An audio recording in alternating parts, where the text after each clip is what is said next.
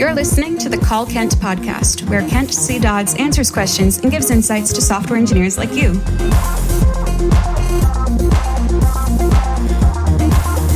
Now, let's hear the call. Hi, Kent. My name is Mike. We use RTL at work, and I also use it for personal projects. I understand what RTL is and what it isn't. My question is, what are you using alongside RTL in terms of front-end testing? At work, I'm pondering implementing visual regression testing on a large React application to cover things like unwanted CSS changes. But I'm also afraid of the overhead. Also, have you found any times that unit testing was better than RTL? Thanks. And that was the call. Here's what Kent had to say.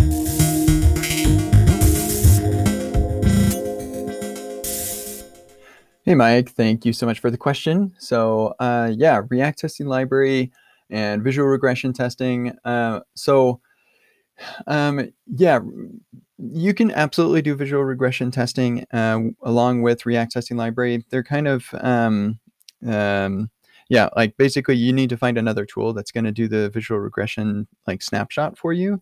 But then if that tool integrates with Jest or Cypress, where you're using testing library, then you can use them together. So an example is like Percy.io or Applitools, where there's some open source solutions as well. Like Chromatic is another one.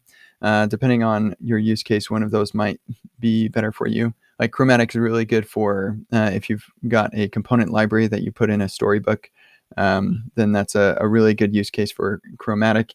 And each one of these tools work with testing library.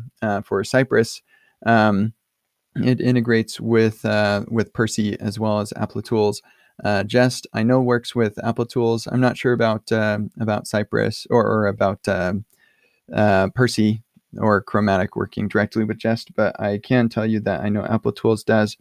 You just integrate with your component. You like play around with it with testing library, and then take snapshots, visual snapshots, send that up to whatever service that you're using, and then you can get some confidence that your CSS is being applied appropriately.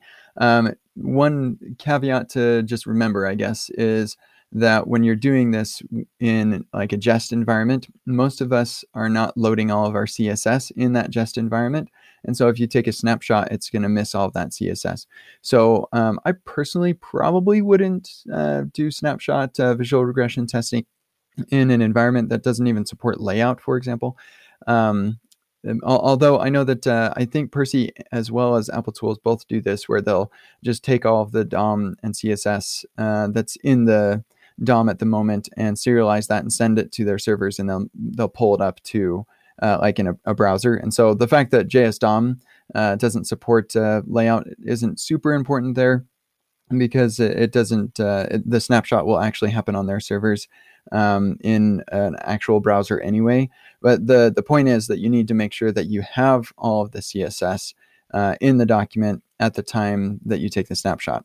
And if you're using CSS and JS, it probably is there. But if you have any like global styles or anything, you want to have those in there so that you're simulating the real user experience. But ultimately, I'd probably just use Cypress for this, or Chromatic. So if you're building like a UI library of components or something, then Storybook and Chromatic, really awesome for, or I should say, like, that's what these tools are built for. I have used Storybook, but I've never used Chromatic before. But that's kind of what it's built for. And Applitools, you can also use that with Storybook and everything as well. I believe Percy also. I like for an application sort of thing, I would probably use Cypress for that. As far as like the like how far React testing library is involved, it's pretty much just helping you get your UI into the state that you need it to be for the snapshot. There's not really any direct integration between testing library and any visual regression testing tools. As far as like unit testing, being better than React testing library or whatever. So like, I mean, these terms are all pretty loose, and I've got a blog post that I'll add a link to that kind of describes the way that I define these terms. Integration tests for UI, I kind of basically just call component tests. And so there's not really unit tests like from the purist standpoint for UI, unless you're going to just mock out the world, which is silly. So what I typically use unit tests for is like algorithms or like simple functions or even complex functions, but pure functions. That's the easiest thing to unit test. And certainly non-pure functions, functions that make HTTP requests or something like that can be unit tested. But pretty much when it comes down to for me is I want to like if I have something of sufficient complexity that I want to test in isolation, that's when I start thinking about unit testing that. And if it's of sufficient complexity, I try to pull that out into an isolated function that I can unit test easily. But sometimes that's not reasonable, and so you end up having to mock a bunch of things to keep that out of your test. Most of my stuff is component tests, and I get most of my coverage there. But if there's a bunch of edge cases or something like that, then pulling it out and unit testing it, mocking out stuff, or extracting it into a pure function to make it easy to unit test is great. And so, I wouldn't say one is better than the other, though I would say that you get more bang for your buck when you're component testing.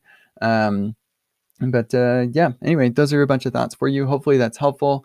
Thanks for the question, Mike, and we'll talk to you later. This has been the Call Kent podcast. Learn more about Kent at kentcdodds.com and get your own questions answered at kentcdodds.com/calls.